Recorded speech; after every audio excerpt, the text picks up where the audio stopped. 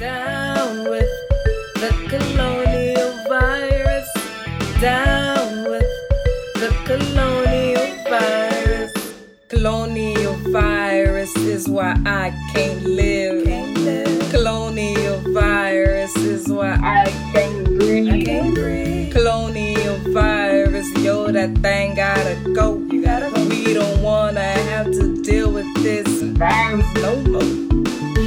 Uhuru! Welcome to the People's War Radio Show. I'm Dr. Matsamela Odom.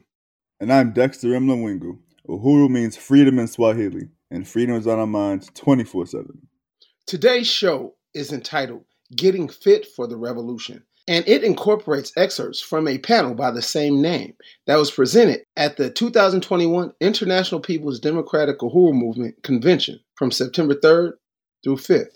The convention observed the 30th anniversary of the International People's Democratic Uhuru Movement, as well as the 50-plus year history of Uhuru Movement mass organization. The panels were designed to confront the crises the African community face and provide an African internationalist way forward. African health is one arena the movement has always led on. In 1969, the Junta of Militant Organizations, JOMO, a precursor of the African People's Socialist Party, founded the Jomo Blood Bank. From the 1970s to the 1990s, the Burning Spear newspaper ran a regular column entitled Colonialism is Dangerous to Your Health. In 1985, the Uhuru movement opened the Little Bobby Hutton African People's Free Health Clinic. This all laid the groundwork for the Uhuru movement's establishment of the All African People's Development and Empowerment Project and their emergency response program, Project Black Ankh.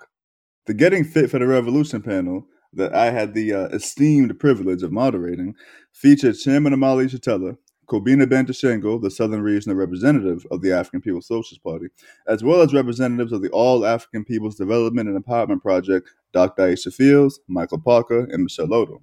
In this first clip, Kobina provides tips on healthy eating and exercise. He also provides a political context behind the establishment of the All People's Tyrone Lewis Community Gym and the Uhuru Health Festivals. Let's take a listen real quick.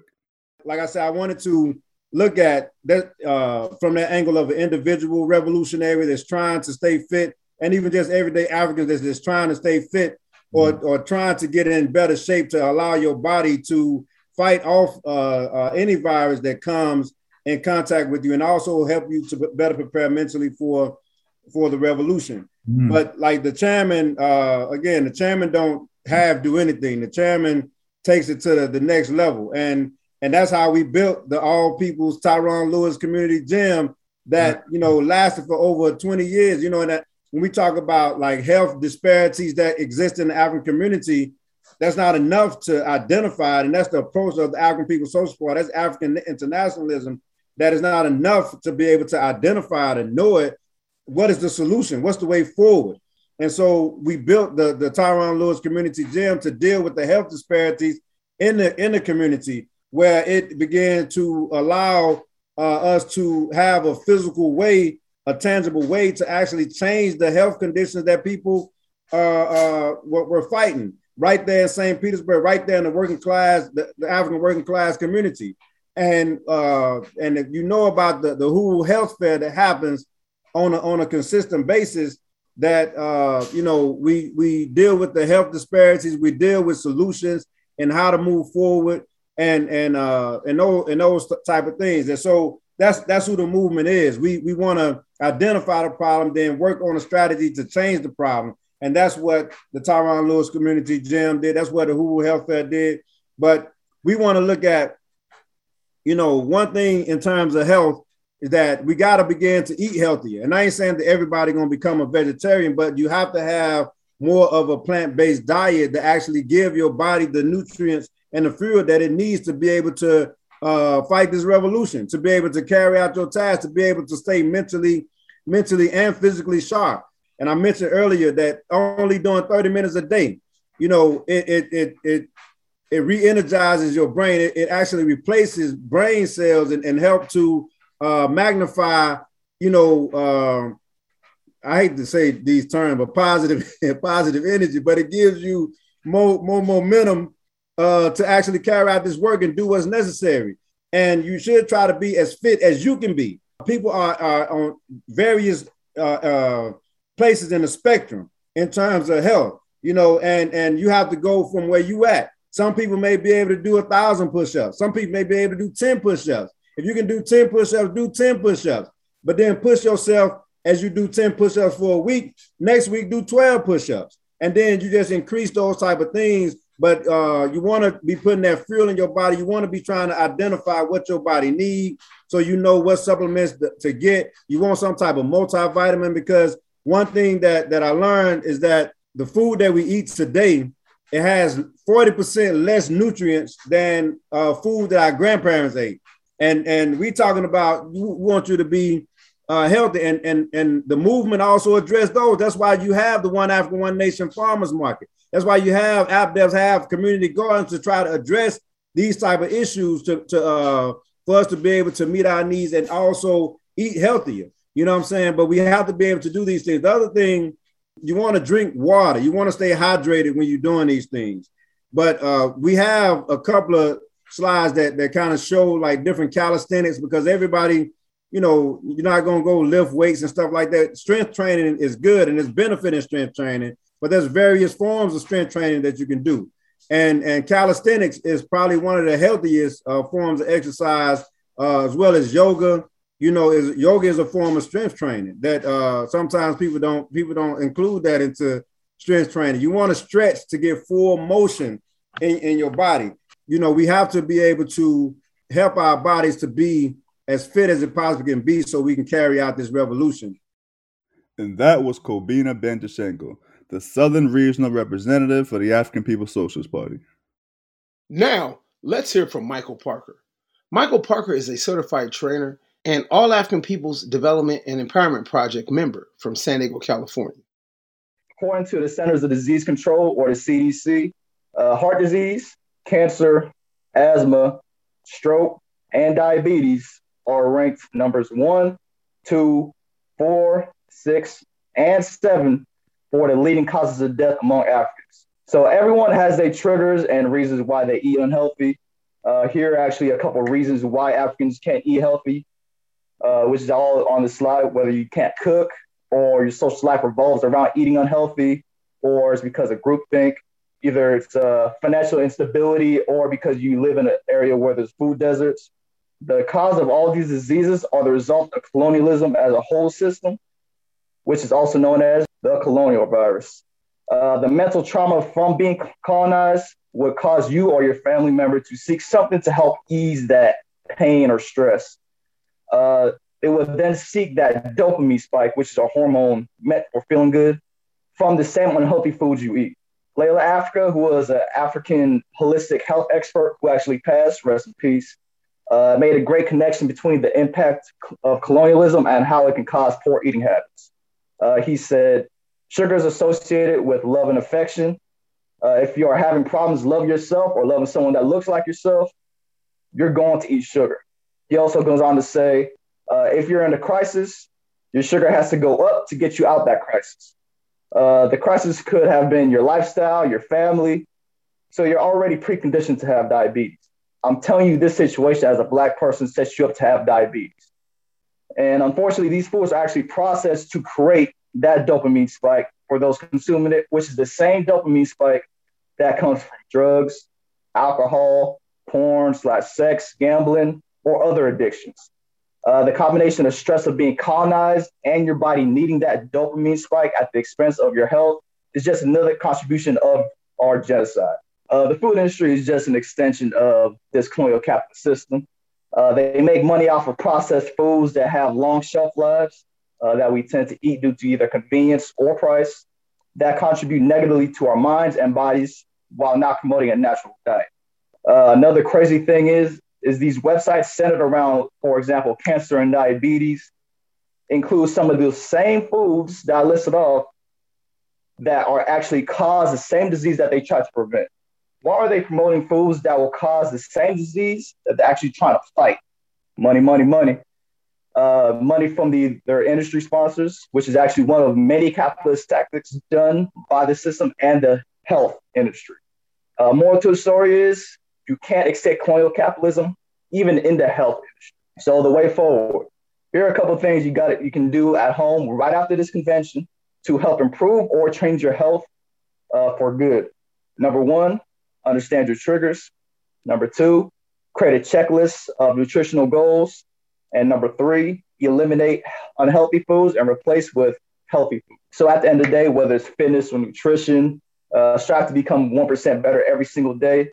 It takes 21 days to create a habit and 90 days to create a lifestyle. So keep grinding for a better day. Well, you'll be looking back a year from now and see all the progress that you made just because you decided to make that first step. Though this all sounds hard, you can develop life skills such as discipline, mental strength, determination, work ethic, and physical abilities such as strength, endurance, intelligence that can be translated into skills that could be potentially used for overthrowing the system of colonial capitalism and completing the African Revolution. Uhuru. That was Michael Parker. Next, we heard from Michelle Odom, who spoke on African mental health. Michelle Odom is a counselor and educator from San Diego, California. Michelle heads the All African People's Development and Empowerment Project's Mental Health Working Group. Let's take a listen. Uhuru, everyone. My name is Michelle Odom, and I'm a member of 3 of the mass organizations under the leadership of the APSP, that's in PDUM, ANWO, but ABDEF is where I lead most of my work. And I'll be leading today's presentation to talk about what mental health looks like for us as African people, and to really start to ask the question, is this a mental illness or are these natural responses? So I want to just first talk quickly about something that we don't hear too often, what we can describe as the colonial mentality. All right, so what is the colonial mentality, right? So of course, this is not a definition that we will see in any dictionary or, find loosely. But the colonial mentality, for a definition, is simply put as anything that we have been taught to believe about ourselves from the colonizer. It's anything that keeps us from understanding our conditions as colonized people and keeps us from seeing the need to organize and the need to fight back. So as African internationalists, we see how this can look many ways, right? But the central point about this for today and essentially is to understand that we must have an African identity, right? But because before we Africans met the colonizers, right, we were first a free people, didn't even need a word for being free. But, we worked together as a community. We did not see ourselves or act as individuals, right? Knowing that what I do to myself impacts the community, right? Ubuntu. We were prosperous and organized people, and everybody in the community played a role from childhood to adulthood, right? If we want to call it that. We knew who we were. But really the reality is that over the last 600 years, we've been colonized, and we have been taught to and exposed to or forced to live under the domination of our oppressors. And we have been taught to think as individuals, not as a whole people. We have been taught to hate ourselves, hate each other. We have been taught that we are African, this African American, Afro-Caribbean, Afro-Brit, whatever we want to say, or Black or not Black at all, right? We have lost touch with our roots. And as a consequence of that, we are a divided people. We're a colonized people. And so this is how the colonial mentality is formed, right? It separates us from each other and poisons our minds. And then it's designed, right, to keep us from understanding our conditions as colonized people, causing us to believe that poverty, violence, lack of education, employment, high incarceration rates, among African or, Black people is the result of our own doing, that we just need to do better, or that we should have just made better choices, right? And the colonial mentality is really important as we're understanding mental health, because as Comrade Kobina shares this often about a philosopher, Frantz Fanon, who talks about to be an African who's colonized is essentially to be bipolar, because you're living in exact opposition to who you are. So you're actually essentially having a double existence, right? And so to some degree, we have all been touched, right, by the colonial mentality, either by the colonizer themselves or in our communities. But here today, we're here to talk about mental health and what it is as our, at the current state, right? And we must, again, know, one, that we are colonized. And as we become aware of this and identify the colonial mentality, it's an important step because this will keep us from seeing the need to, one, fight back. And it's also has to be understood as a mental illness, right? This is the diagnosis. We are colonized. Important for us to understand that as we reject the colonial mentality, we can then begin to see ourselves as one Africa, one people with a common destiny and one fight. So, you already heard me say that African people, we are colonized, right? But I wanted to use some numbers. And so let's look at some past statistics on mental health, because sometimes putting a number can paint a picture, or frankly, sometimes people need numbers to believe that something is real. But most importantly, we have to be able to just create spaces to be able to have conversations around mental health and to remove the stigma or the mysticism around it and define the narrative about mental health as African people. So these statistics that you see here were taken like over 10 years ago from census data, but I appreciate this visual. And the numbers here, have risen dramatically, especially during the pandemic. And what's not listed here is even Black children who, suicide rates around African children are alarmingly high for many reasons that we will put into context later, and that you may have already assumed just because of the conditions of our people. But this is serious. And I want to use some of these numbers to share that, African people make up more or less than like 15% of the population of the United States, but 16%, right? So that's about 4.8 million at this time reported that they suffer from mental illness, right? And of those, of that percentage, about 22% have said that they suffered from a severe mental illness. So obviously we don't need numbers, right? Or statistics to tell us that there's a problem. Because again, the whole African people is dealing with some issues from mental illness because of colonialism. And it's important that we, for us to know that the same way that we can have good physical health, as Comrade Kobina and Comrade Mike talked about, or poor physical health, mental health is the same way. As it's defined through Mental Health America, mental health, having good mental health can be seen as being on a continuum, right? From having good mental health to having a so-called mental disorder, and that an individual can kind of vary along this. So it's seen that somebody that has quote unquote good or, positive mental health is somebody that's in control of their emotions, has good cognitive functioning, will have positive interactions, right, with others around them, can perform well in work and in their studies and in, within their family and other social relationships. And moving on to what is defined as a mental health problem under the system as we know it, just like physical problems, right? They can display emotional, emotional distress, nervous exhaustion, mental breakdown, burnout, things that we all experience, right? Anything that impacts a person's thinking, their emotional state, their behavior, can disrupt their ability to carry out work on a daily basis or engage in satisfying relationships.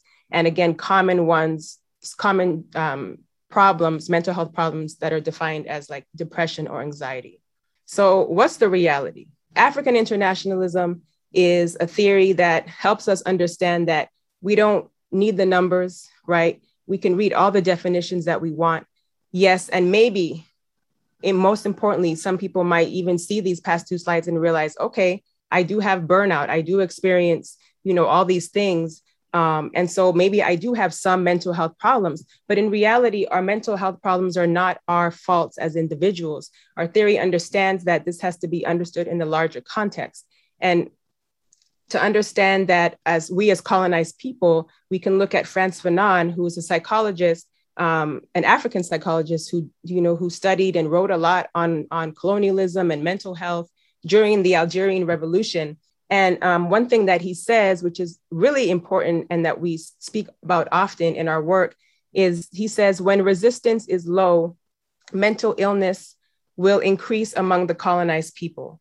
So what he's saying is that when colonized people are not resisting, that's when we will begin to see mental health and mental problems, because we are in a way succumbing to or just, agreeing with our conditions, right? And if we are to be free, then we must resist. So he understood the impacts, right, of society and culture on the human being, and that we cannot simply comply, but our our number one goal must be to resist.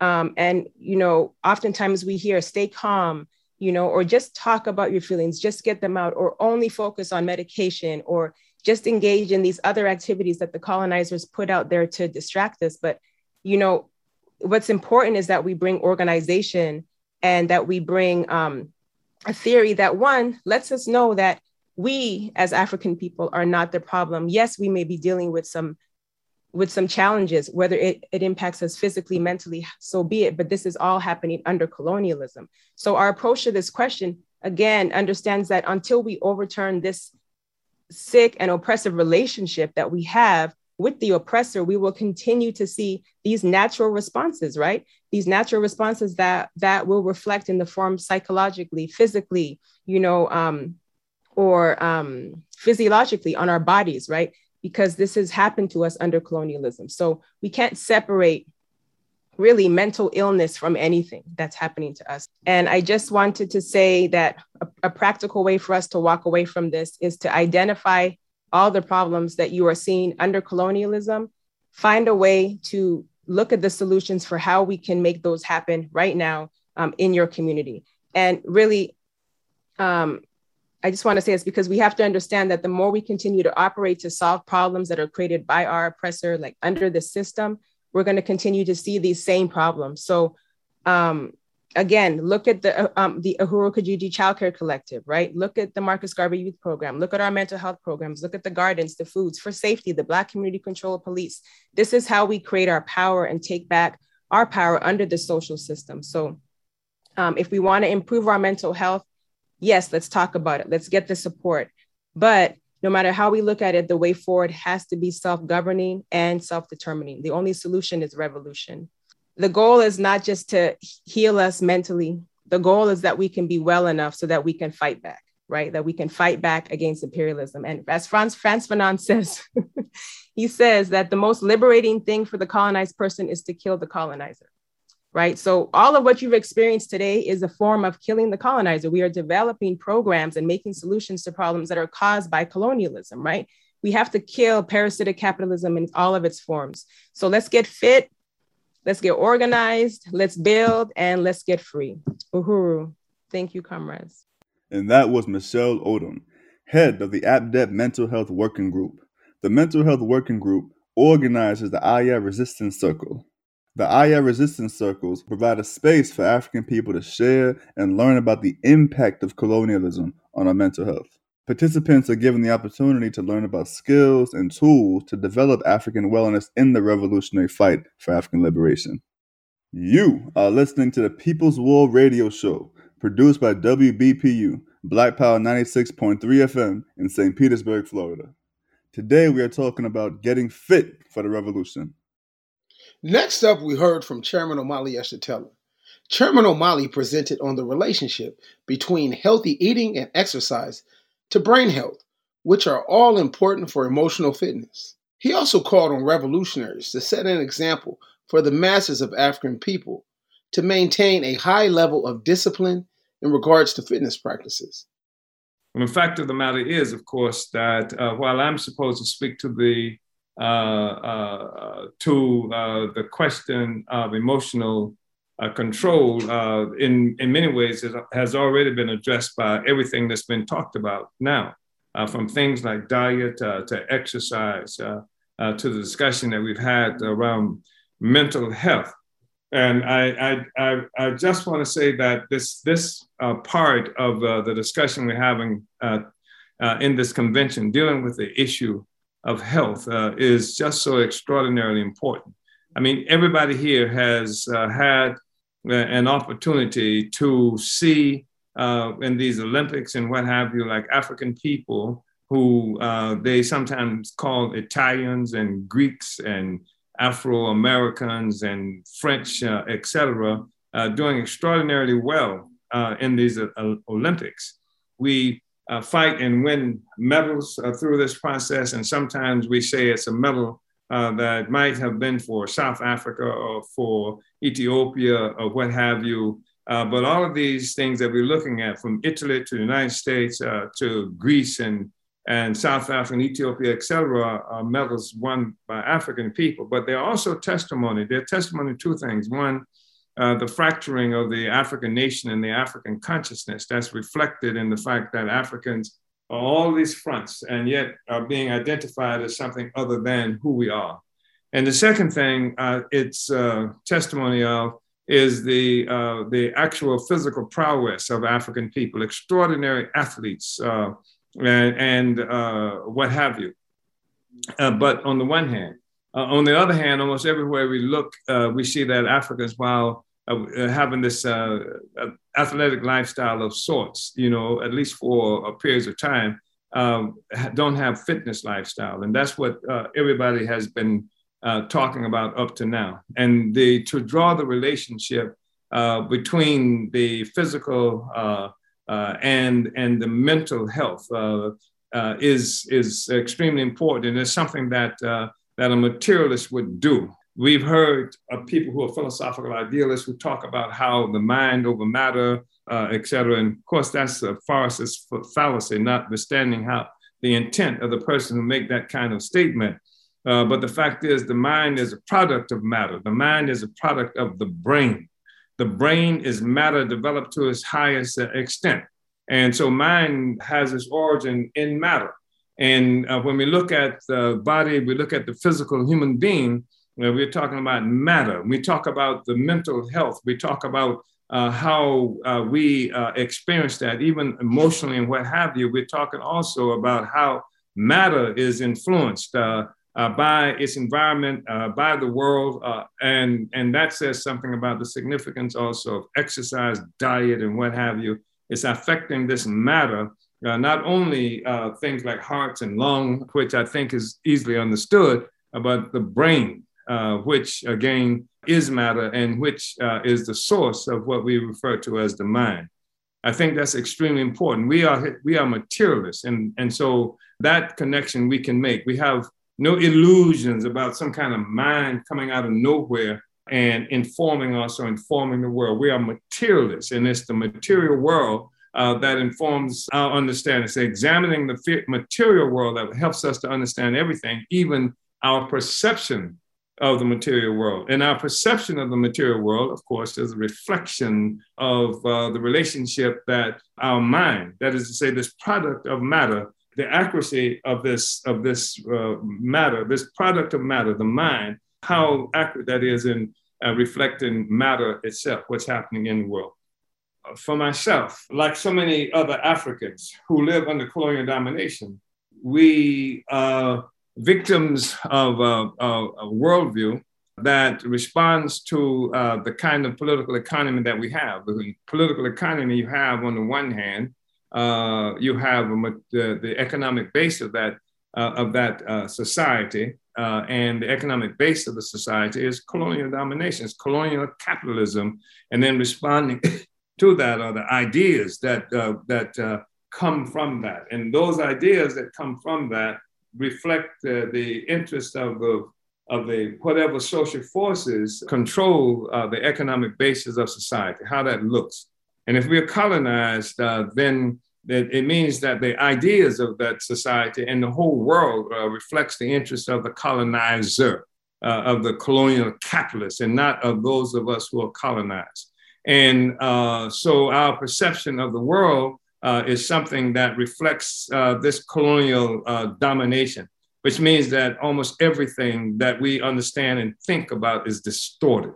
And part of what Fanon has meant when he says that the way the colonized can become cured is to kill the colonizer. You cannot live under colonialism and expect a healthy brain, a recognition of the world. Even sanity and insanity carry with them this context, carry with them political assumptions, worldview. The African who rises up, who awakens in the middle of the night, in the morning, the African enslaved, colonial slave wakes in the middle of the night and takes an axe and kills the slave master, the colonizer, and his children and what have you, is called crazy often. We see things happening in our communities on a daily basis. So that's crazy, that's insane. When the reality is what we have is people locked into a process of what might otherwise be characterized as insanity if the colonizer, if those of us who are colonized were controlling the definitions of this reality. The fact is that when Africans are not rising up and killing the slave master, the fact is that when Africans are not every day of our lives doing everything we can to sabotage the system, despite the fact that we are colonized, can be characterized as a reflection of insanity, because it's the system and it's those who control the system and those who benefit from the system and work to support the system. They're working to suppress the lives of our people, our children, et cetera, and to go along with that as if it were normal. That is the thing that can be characterized and should be characterized as insane by those of us who are colonized. And I just want to say that living under colonial domination, the colonizers teach us how to perceive the world, how to perceive ourselves, how to perceive the colonizer. The colonizer teaches us that if we are not working for colonialism and colonial capitalism, if we're not doing that, then we are to be indisciplined. We have no discipline. We are happy-go-lucky. We don't care about time. We don't care about any kind of security. It's only when we are working for the system and working for the colonizer that discipline is something that is recognized as necessary security and as necessary. In fact, the colonizer will impose discipline on us with severe violence.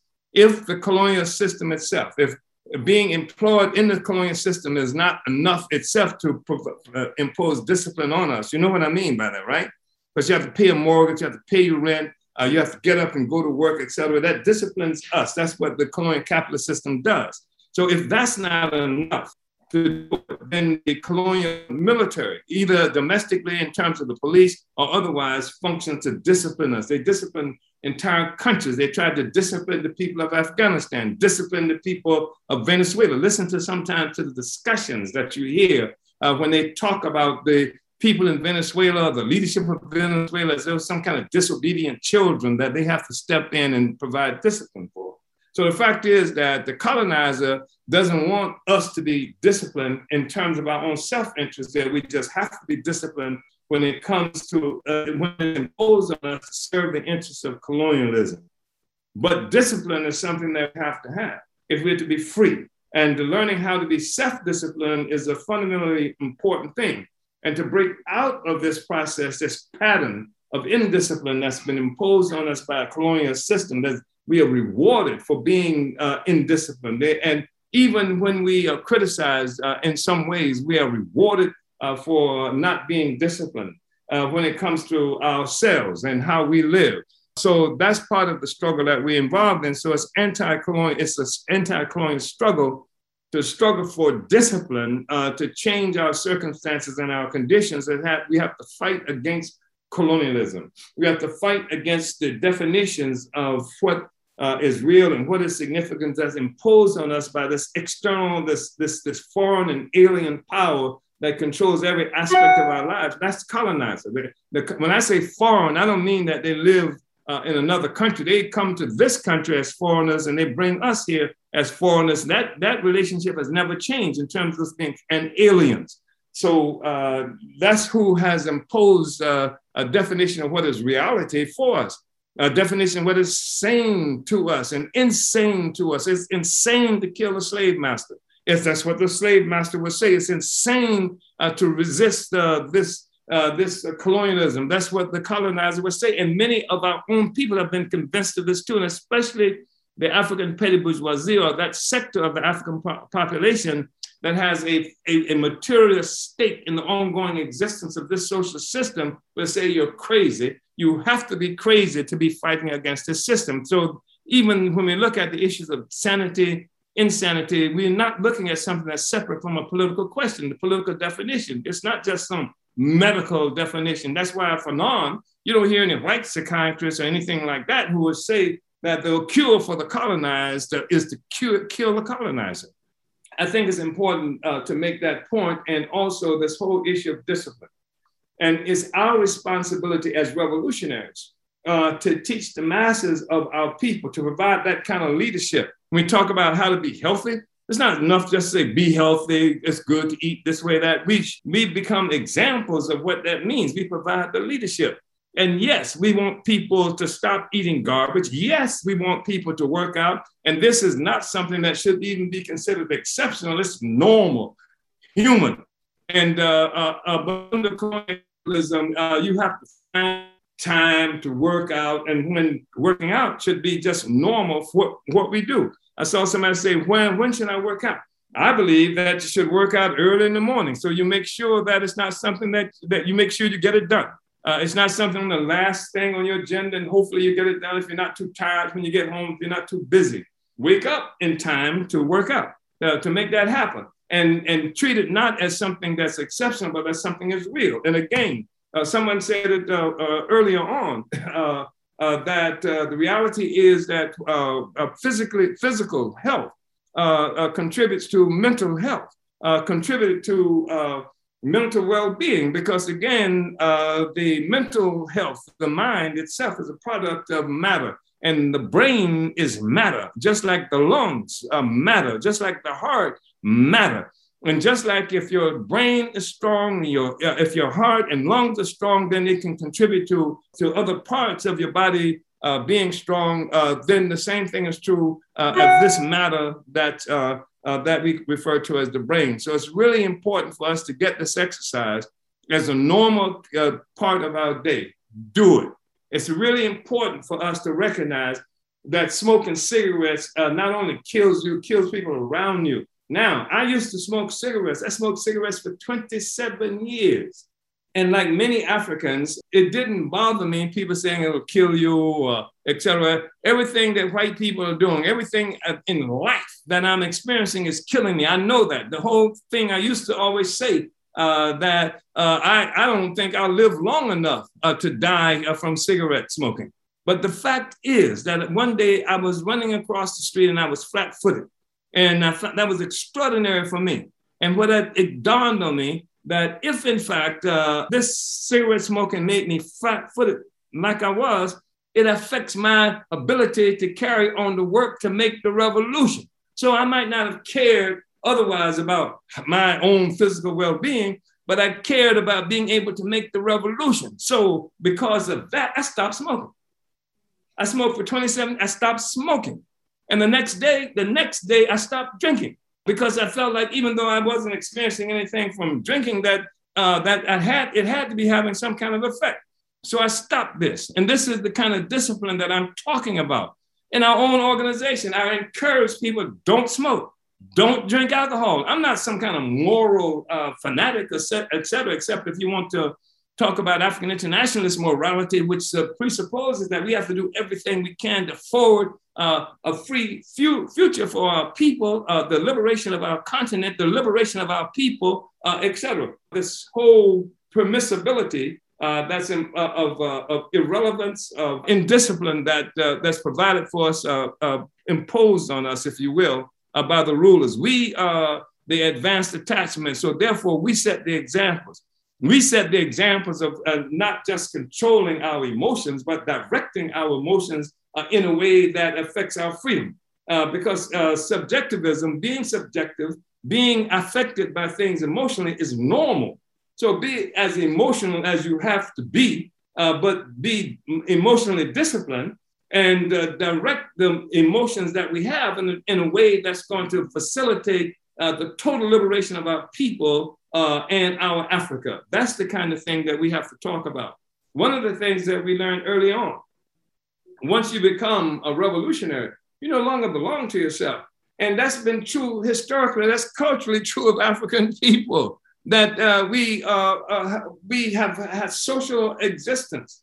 This whole thing of capitalism and separatism and individualism, et cetera, is foreign and new to Africa and African people. We're social people.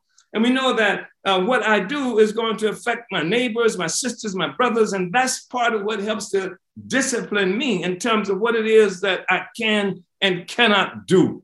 And that's what we have to, as revolutionaries, as cadre, as African internationalists, that's the kind of example that we have to take into our communities and not just take them into our communities, but to create the kinds of structures and institutions that facilitate this, because it's not just enough to have a good idea. And the rulers, our oppressors, don't just have ideas that harm us, they create institutions, they create organizations, they create things that facilitate, that drive and channel our emotion, our directions in a certain way. But I would tell you that your oppressor can see you on the road to freedom, and it will kill your mama. It will kill your sister. It will do horrible things all around you to take you off the fact that we have to provide freedom and liberation for our whole people. So they will use our emotions against us, our love for our people against us. When our love for our people, my love for our mama should mean that we shall avenge her death. And we avenge her death by contributing to the revolutionary project that's going to free Africa and all African people. And I want to suggest, it's already been said, things that we have to really do things like develop routines for fitness. And we have to be those examples of what it is, because we are leading the development of a new society of Africa, African people, based on the embers of this colonialism that we have to destroy. So we can be fit all the way around, and we can be emotionally fit, and we can have emotional discipline because that's absolutely necessary. You don't have the right to just freak out. You don't have the right just to go crazy because something happened in your life that's bad. And as bad as it is, it's not as, it's just for you. When you multiply it all over by the times that things are bad for all the masses of African people, then what you see is your bad treatment, your bad situation is minuscule. And discipline is absolutely necessary. Emotional discipline, control the emotions. We don't have to go those places that the bourgeoisie has told us. They find it amusing that they'll get an emotional kind of response. Yes. When we talk about emotional health, this practice of misusing, mistreating each other, and especially mistreating women by African men. I just think that it's profoundly important for us to deal with, especially coming from the matriarchal kind of society that most of us do as African people. Matriarchy that has so much respect, generally speaking, for women. And but in this context, I mean, even the form of the family has been affected by being under colonial domination. It has become normal, these relationships that we have, and they work against us. And we have to really be open to criticizing the entire relationship, the entire social system as it permeates our lives, our people, our community. And when we talk about African internationalist morality, when we talk about people who see a member of the party, they need to see the highest stance around morality, our treatment of each other, our treatment of the people, our treatment of women. They need to say, that's what I want to emulate. That's part of the process of leading to the development of the new society that we are in the process of creating. And I spoke of the treatment of African women by men, but it's not one-sided. I mean, the way we treat each other, because we get trained. We get how to relate to each other as men and women, as fathers and children, and mothers and children, et cetera, by the colonizer. And we have to help demonstrate another kind of morality that reflects an African internationalist mental health as well. But I just want to thank everybody and just express my appreciation again for the significance of this panel and this incredibly significant convention. Uhuru, comrades. That was Chairman Omali Yeshitela. You are listening to the People's War Radio Show, produced by WBPU, Black Power 96.3 FM in St. Petersburg, Florida. Today, we are talking about getting fit for the revolution. Last but not least, we heard from Dr. Aisha Fields, the director of the All African People's Development and Empowerment Project. Dr. Fields gave an update on the COVID-19 health and safety protocols as prepared by Project Black Ankh. Through AFDEP's Project Black Ankh, which is the African Nations Emergency Preparedness and Disaster Response Program, AFDEP has been working to meet the needs of African people during this period of the colonial coronavirus. our medical advisory team has been working to really try to sum up consistently where we are in terms of COVID and to put forward best practices for African people to follow during this time.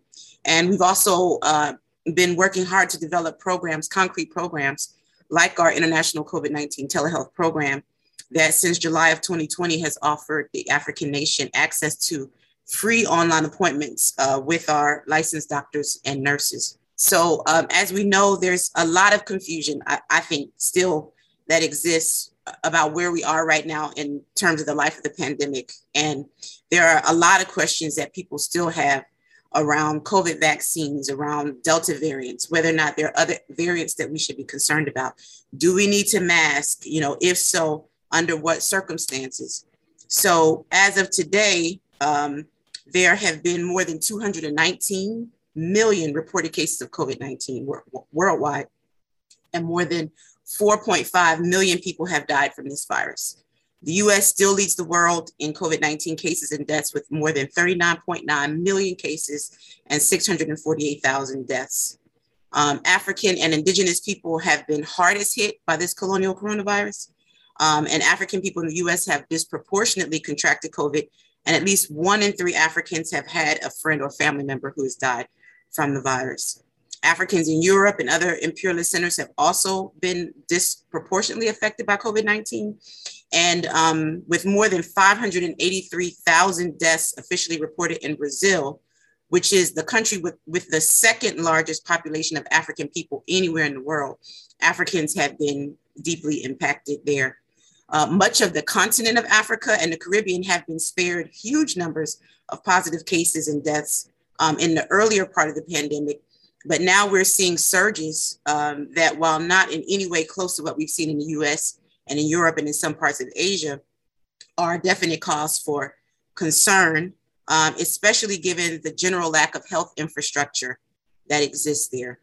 So after an initial sharp decline in new COVID infections in the US and other colonizer countries because of vaccines, there's now a significant increase in cases, in part due to the worldwide spread of what has come to be known as the Delta variant.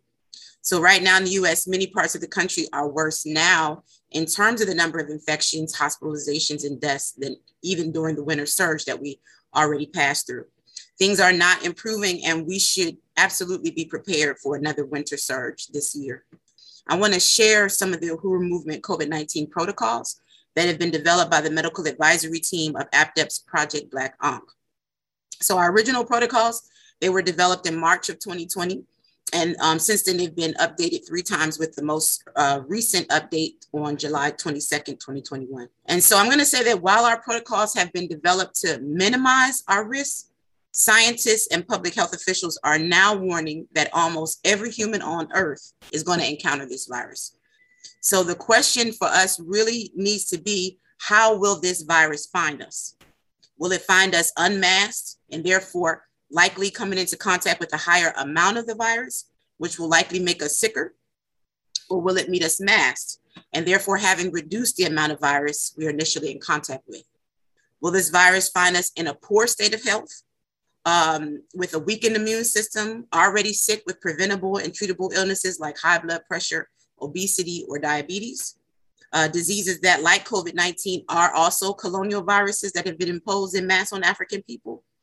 Or when we meet this virus, are we going to be in a general state of good health or working towards improving our overall health by eating well, reducing the amount of processed foods we take in, exercising, drinking plenty of water, getting rid of all those sugary drinks and fried non-foods that we find all over the Black community?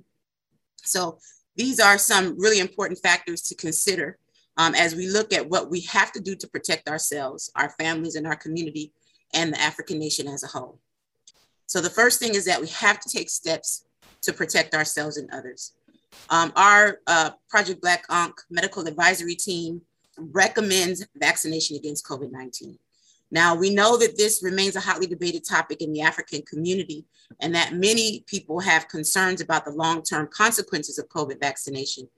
And while there is no long-term data available for these vaccines, in the history of vaccine development, there have been no major long-term health concerns found beyond that which can be found within the first 3 months of having taken the vaccine. And right now, hundreds of millions of people around the world have safely been vaccinated against COVID-19. And more of what has been taken into account, including political considerations for making this recommendation, can be found in various articles that we've written in our online journal, theburningspear.com. So we encourage people to go there to look at some of the articles that we've written, kind of summing up our position on COVID-19 vaccination. But we have to note that you should talk to your primary care doctor to discuss any health conditions that you might have that make vaccination not the right option for you. So like the whole panel that we just went through, which I really think was so important to have to put this discussion around COVID into context, we have to take steps towards living a healthy lifestyle, including eating a diet rich in fruits and vegetables, engaging in regular exercise, getting plenty of rest, and taking other steps to build our immune systems. We have to, talk to your doctor and consider supplementing with vitamin C, vitamin D, and zinc. And also moringa is a plant which can be available to African people in various parts of the world and can be a good addition to the diet as well. It's really good as an immune booster. But whether you are fully vaccinated or not, wear a mask at all times when in indoor public spaces. Now I want to say something about that because there have been many concerns that face masks can reduce oxygen intake. I've heard people say that a lot, even recently, and that wearing face masks can lead to low blood oxygen levels. However, masks are made from breathable materials that will not block the oxygen that you need. The vast majority of people ages 2 or older can safely wear face masks for extended periods of time. For example, children in school, or if you're doing a shift at work. And this includes many people who have medical conditions. So this concern or this claim that wearing a mask is gonna block your ability to get oxygen is not true. There have also been false reports that face masks can lead to carbon dioxide poisoning from rebreathing the air we normally breathe out. So that's something that also even recently I've heard somebody state, an African, and trying to convince an older African woman, in fact, not to wear a mask because it was unsafe. It would cause her to breathe in carbon dioxide. But that is not true. Carbon dioxide molecules are very tiny. They're even smaller than respiratory droplets, and they cannot be trapped by breathable materials like cloth or disposable masks. So in fact, surgeons wear tight-fitting masks all day as part of their jobs without any harm. But just as a note, children under 2 years of age should not wear masks since they may not be able to remove them without help. And children with severe breathing problems, cognitive impairments may also have a hard time tolerating a face mask, and extra precautions may be needed. If you can keep your physical distance and will not be having any close-up conversations, masks are not necessary while outside. However, if you're unable to maintain physical distance while outdoors, masks should be worn. We should continue to minimize your close interactions with others who are not in your household or who are at an increased risk of COVID-19 complications. And when you do have to have those kind of interactions, everybody should wear a mask. Make sure to wear your mask over your nose and mouth. Change your mask anytime throughout the day if it gets moist or soiled, and maintain a minimum physical distance of 6 to 10 feet from others not in your household when at all possible. This is especially important for those who are at higher risk of COVID-19 complications. Of course, continue to wash your hands regularly, avoid touching your eyes, nose, and mouth with unwashed hands, and avoid contact with people who are sick. And I can't stress this enough. If you are experiencing any feelings of that you're unwell, if you're feeling tired, more than usual, if you're having cough, sneeze, runny nose, feel like you may have a cold, feel like it may be your allergies, feel like you may have a flu, don't assume that you're okay. Don't assume immediately that it is allergies and it's best to get COVID tested, determine whether or not it is COVID so that you don't take yourself or send your children into a situation where you could spread that to people who are vulnerable. With the Delta variant, COVID-19 symptoms seem to present at first more like a cold with a runny nose, a sore throat, and other upper respiratory systems. So if you begin to experience cough, headaches, sore throat, sneezing, loss of taste or smell, shortness of breath, or any difficulty breathing, contact your doctor or medical care provider. And if you'd like to make an appointment with APDEP's COVID-19 Project Black COVID-19 telehealth program, please visit developmentforafrica.org/telehealth. If you develop emergency signs of COVID-19, you need to get emergency medical attention immediately. Some of the signs that you need emergency attention are difficulty breathing or shortness of breath, persistent pain or pressure in your chest, a new confusion or inability to arouse or waken, bluish lips or face. And this is not an all-inclusive list. So if there's anything that you feel very concerned about or you think is severe, then you should seek medical attention. So just in summation, our message to African people is to continue to take COVID-19 seriously. We know that for now, our people do not have a government anywhere working explicitly in our best interests. Not yet, anyway. But what we do have is the International Uhuru Movement, led by the African People's Socialist Party and Chairman Omali Yeshitela, which is building around the world with a singular mission to end the colonial domination of our people and to establish on our motherland, the continent of Africa, our own socialist government that would use our collective resources, both human and material, to protect us from this virus or any other condition or situation that may confront us. African medical professionals, scientists, or any other African who wants to contribute their skills, no matter what they are, towards building APDEP's critically important programs, we want to invite you to go to developmentforafrica.org and join APDEP under the leadership of the African People's Socialist Party so that we can use our skills for the benefit of the masses of our people who need us now more than ever. That was Director Fields of the All African People's Development and Empowerment Project. You are listening to the People's War Radio Show. Today we talked about getting fit for the revolution.